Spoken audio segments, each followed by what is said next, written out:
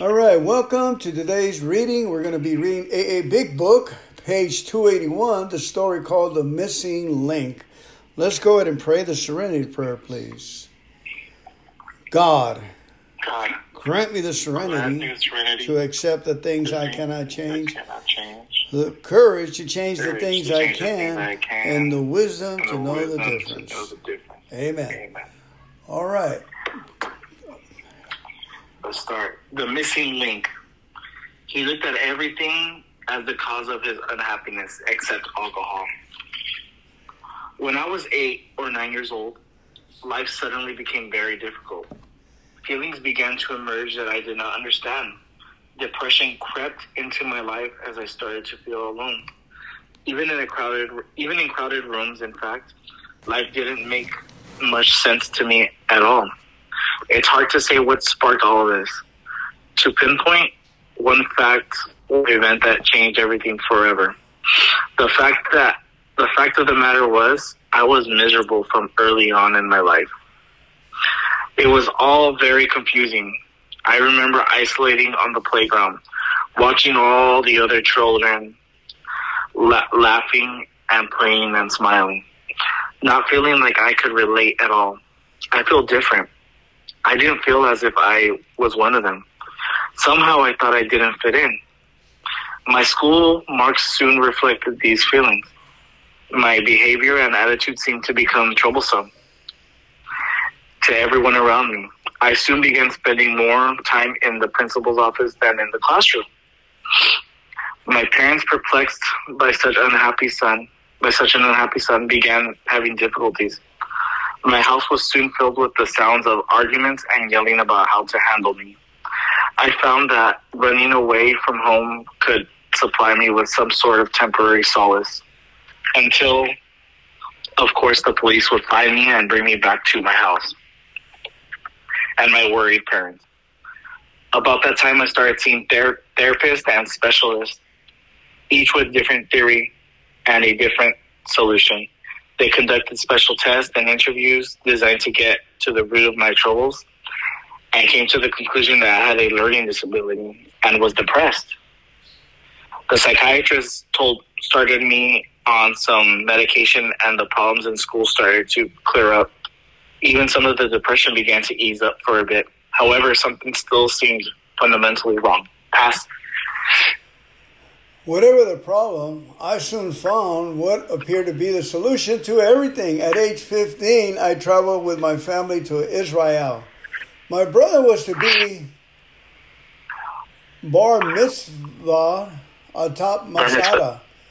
There was no legal drinking age, so I found it quite easy to walk into a bar and order a drink. New Year's Eve fell in the middle of the trip, and since the Jewish calendar celebrates a different new year than the Gregorian calendar, the only celebration was being held in the American sector of a university. I got drunk for the first time that night. It changed everything. A stop at a local bar began the evening. I ordered a beer from the waitress, and as I took the first sip, something was immediately different. I looked around me at the people drinking and dancing, smiling and laughing, all of whom were much older than I. Suddenly, I somehow felt I belonged. From there, I made my way to the university, where I found hundreds of other Americans celebrating New Year's Eve. Before the night was over, I had started a fight with a number of college-age drunken fellows and returned to the hotel stinking drunk and riddled with bruises. Oh yes, what a grand evening it was. I fell in love that night with a beverage. Returning to the States, I was determined to continue with my newfound love affair. I found myself trying to convince my friends to join me, but I was met with resistance. Still determined, I set out to find new friends who could help me maintain this fantastic solution to my most desperate problems. My escapade started in a weekend pursuit and progressed into a daily obsession. At first, it took several beers to get me drunk. To my satisfaction, however, Within 3 years, it took a fifth and a half of vodka, a bottle of wine, and several beers in an evening's time to satisfactorily black me out. I would obtain alcohol by any means necessary. That meant lying, stealing, and cheating. My motto was, if you felt like I did, you'll have to get drunk too. As the feelings of hopelessness and depression progressed, so did my drinking. Thoughts of suicide came more and more frequently. It felt as if things were never going to change. Progress with my therapist came to almost a complete halt. The hopelessness was compounded by the fact that one thing that was bringing me relief, that one thing I counted on to take the pain away, was ultimately destroying me. The end I feared was close. Pass. My last semester in high school marked my bottom. It was everyday drinking then. Since I had already been accepted at college, I consciously decided to make that last semester one big party. But it was no fun at all. I was miserable. I graduated narrowly and took a job at a local garage. It was difficult to manage my drinking and a job since they were both full-time. But I concocted all kinds of little lies to ensure that nothing would interfere with my drinking. After being repeatedly reprimanded at work for being late in the morning, I made up a story to hide the fact that I was always hungover. I told my manager that I had cancer and needed to go to the doctor for treatment every morning. I would say whatever I needed to say to protect my drinking. More often, I was having these little moments of clarity. Times I knew for sure that I was an alcoholic. Times when I was looking at the bottom of my glass, asking myself, why am I doing this? Something had to give. Something had to change. I was suicidal, evaluating every part of my life for what could be wrong. It culminated in one last night of drinking and staring at the problem. It made me sick to think about it, and even sicker to continue drinking it away. I was forced to look at my drinking as the chief suspect. The next day I went to work, late as usual, and all day long I could not stop thinking about this very real problem. I could go no further. What was happening to me? Therapy hadn't fixed my life. All those sessions, I was still miserable. I might as well just kill myself, drink my way into oblivion. And with one last desperate fight for a solution, I reviewed my life, searching for the missing link. Had I left out some crucial bit of information that would lead to a breakthrough, making it possible for life to become just a little bit more bearable? No, there was nothing, except, of course, my drinking. The next morning, I went to see my therapist. I told him I decided to quit therapy because after 8 years, it wasn't working. But I decided to tell him how I had been searching through my life for that missing link, and I had come up with only one thing I had never told him, that I drank. He began asking me questions. He asked me about quantities, frequency, what I drank. Before he was even halfway through, I broke down and began sobbing. I cried. Do you think I have a problem with drinking? He replied, I think that is quite obvious. That I then asked, do you think I'm an alcoholic? And he answered, you are going to have to find out for yourself. He pulled a list of Alcoholics Anonymous meetings out of his desk drawer, and he had already highlighted the young people's meetings. He told me to go home and not drink at all.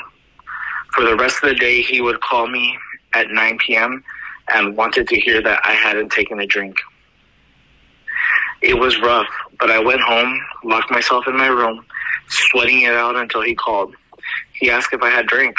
I told him I had not and asked what I should do next. He told me to do the same thing tomorrow, except tomorrow I should also go to the first meeting on the list he had highlighted. The next day, I went to my first meeting of Alcoholics Anonymous. I was 18 years old. In the parking lot, I sat in the car for about 15 minutes before the meeting started. trying to work up the courage to go in and face myself. I remember finally working up the nerve to open up the door and get out, only to close the door, dismissing the notion of going into the meeting as ridiculous. This dance of indecisiveness went on about 50 times before I went in. Had I not gone in, I believe I would not be alive today. The room was very smoky and filled with apparently happy people. Finding a seat in the back, I sat down and tried to make sense of the format. When the chairperson asked if there were any newcomers present, I looked around and saw some hands go up. But I certainly wasn't ready to raise my hand and draw attention to myself. The meeting broke up into several groups, and I followed one group down the hall and took a seat. They opened a book and read a chapter titled Step 7. After reading, they went around the table for comments, and for the first time in my life, I found myself surrounded by people I could really relate with. I no longer felt as if I was a total misfit, because here was a room full of people who felt precisely as I did, and a major weight had been lifted. I had happened to be in the last chair around the table to speak, and confused by the reading, all I could say was, "What the heck are shortcomings?" A couple of members, realizing I was there for my first meeting, took me downstairs and sat down with me and outlined the program. I can recall very little of what was said. I remember telling these members that this program they outlined sounded like just what I needed. But I didn't think I could stay sober for the rest of my life. Exactly how was I supposed to not drink if my girlfriend breaks up with me, or if my best friend dies, or even through happy times like graduations, weddings, and birthdays? They suggested I could just stay sober one day at a time. They explained that it might be easier to set my sights on 24 hours in front of me and to take on these other situations when and if they ever arrive. I decided to give sobriety a try, one day at a time, and I've done it that way ever since. When I entered the Alcoholics Anonymous, I had done some damage physically. I had done a bouquet of mental quirks, and I was spiritually bankrupt. I knew I was powerless over alcohol, and that I needed to open-minded toward that, what people suggested for recovery. However, when it came down to spirituality, I fought it nearly every step of the way. Although raised in an ethnic and religious Jewish household, I was agnostic and very resistant to anyone and anything that I perceived to be imposing religious beliefs. To my surprise, Alcoholics Anonymous suggested something different. The idea that religion and spirituality were not one and the same was a new notion. My sponsor asked that I merely remain open-minded to the possibility that there was a higher power, or that was a power greater than myself. One of my own understanding, he assured me that no person was going to impose a belief system on me. The fact that it was a personal matter, reluctantly, I opened my mind to the fact that maybe, just maybe, there was something to this spiritual lifestyle. Slowly but surely, I realized that there was indeed a power greater than myself. And I soon found myself with a full-time God in my life and following a spiritual path that didn't conflict with my personal religious convictions. Past. Following this spiritual path made a major difference in my life. It ceased to fill the lonely hole that I used to fill with alcohol. My self-esteem improved dramatically, and I knew happiness and serenity as I had never known it before. I started to see the beauty and usefulness in my own existence and tried to express my gratitude through helping others in whatever ways I could. A confidence and faith entered my life and unraveled a plan for me that was bigger and better than I could have ever imagined. It wasn't easy, and it has never been easy. But it gets so much better. Since that first meeting, my life has changed completely. 3 months into the program, I started college. While many of my college classmates were experimenting with alcohol for the first time, I was off at meetings and AA get-togethers, becoming active in service work and developing relationships with God, family, friends, and loved ones. I rarely thought twice about this. It was what I wanted and needed to do. Over the last 7 years, nearly everything I thought I could not stay sober through has happened. Indeed, sobriety and life are full of ups and downs. Occasionally, depression can creep back into my life and requires outside help. However, this present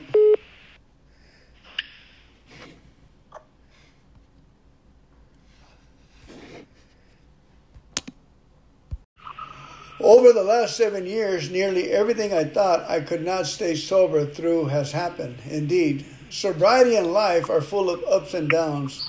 Occasionally, depression can creep back into my life and requires outside help. However, this program has provided me with the tools to stay sober through the death of my best friend, failed relationships, and good times like birthdays, weddings, and graduations. Life is exponentially better than it ever was before. I'm living out the life I used to fantasize about, and I have a whole lot of work still in front of me. I have hope to share and love to give, and I just keep going one day at a time, living this adventure called life. Amen. The end. Beautiful, wonderful story. That was a very nice story. Amen. What points come out easily? What do you remember on the reading right now? The fact that he was never happy from the beginning. Oh, that's right. As a kid. Yeah. And I remember feeling like that even as I started kindergarten, and I never played with the kids. I always found a reason to make myself go home. Wow, yeah. Yeah, coming up with a Mexican household, you don't say that to your parents. You tell that to your parents. They tell you, nah, get over it, Right. I was like that all through elementary, always having a hard time with, that resonated with me a lot. Yep, I ran away at 5 years old, and I ran away, and finally I ran away at 16. I left. I went to go work. It's strange. Let's take another different. What about it if you have a school that's talking 12-step program? I always thought about having a school that has from kindergarten all the way to high school, nothing but the 12-step program. How will kids turn out? Yeah, I have no clue, man. Well, that's a pretty good thought, too. And there probably are out there, people have gotten together and put a curriculum together that's based on all the things, basic needs that people need. People need proper literature. They need singing. They need, and community to feel complete. And spirituality, of course. One of the things that I tend to have a hard time is separating the two from my understanding of God, and I push it too much on people, And the idea is that all the book says is that the whole book is to make you find a power greater than yourself. The book is designed to help us understand how we understand God. And then from there, the solutions start to materialize in the right perspective. So I'm still growing and learning and making, progress through failure. I make progress through failure because we keep on going. That's a good way. That's a good way to put it, because you don't learn everything unless anything whatsoever if you don't fail. Yeah, the first time I heard it. Progress through failure. No, that's a good way, because literally, I failed, and that's why I'm at where I'm at now. And like I said, I stopped drinking way before I got this ankle monitor on me. So. Amen. Amen. Well, thank you so much for coming on here today. You earned a star on that report card, and it helps me too. So God bless you. Let's go ahead and pray out with the Lord's Prayer. Okay. Our Father, who art in heaven, hallowed be thy name. Thy kingdom come, thy will be done on earth as it is in heaven. Give us this day our daily bread, and forgive us our trespasses, as we forgive them that trespass against us. And lead us not into temptation, but deliver us from evil. For thine is the kingdom, the power, and the glory, forever and ever. Amen. Amen. Amen. Keep coming back, family. It's working.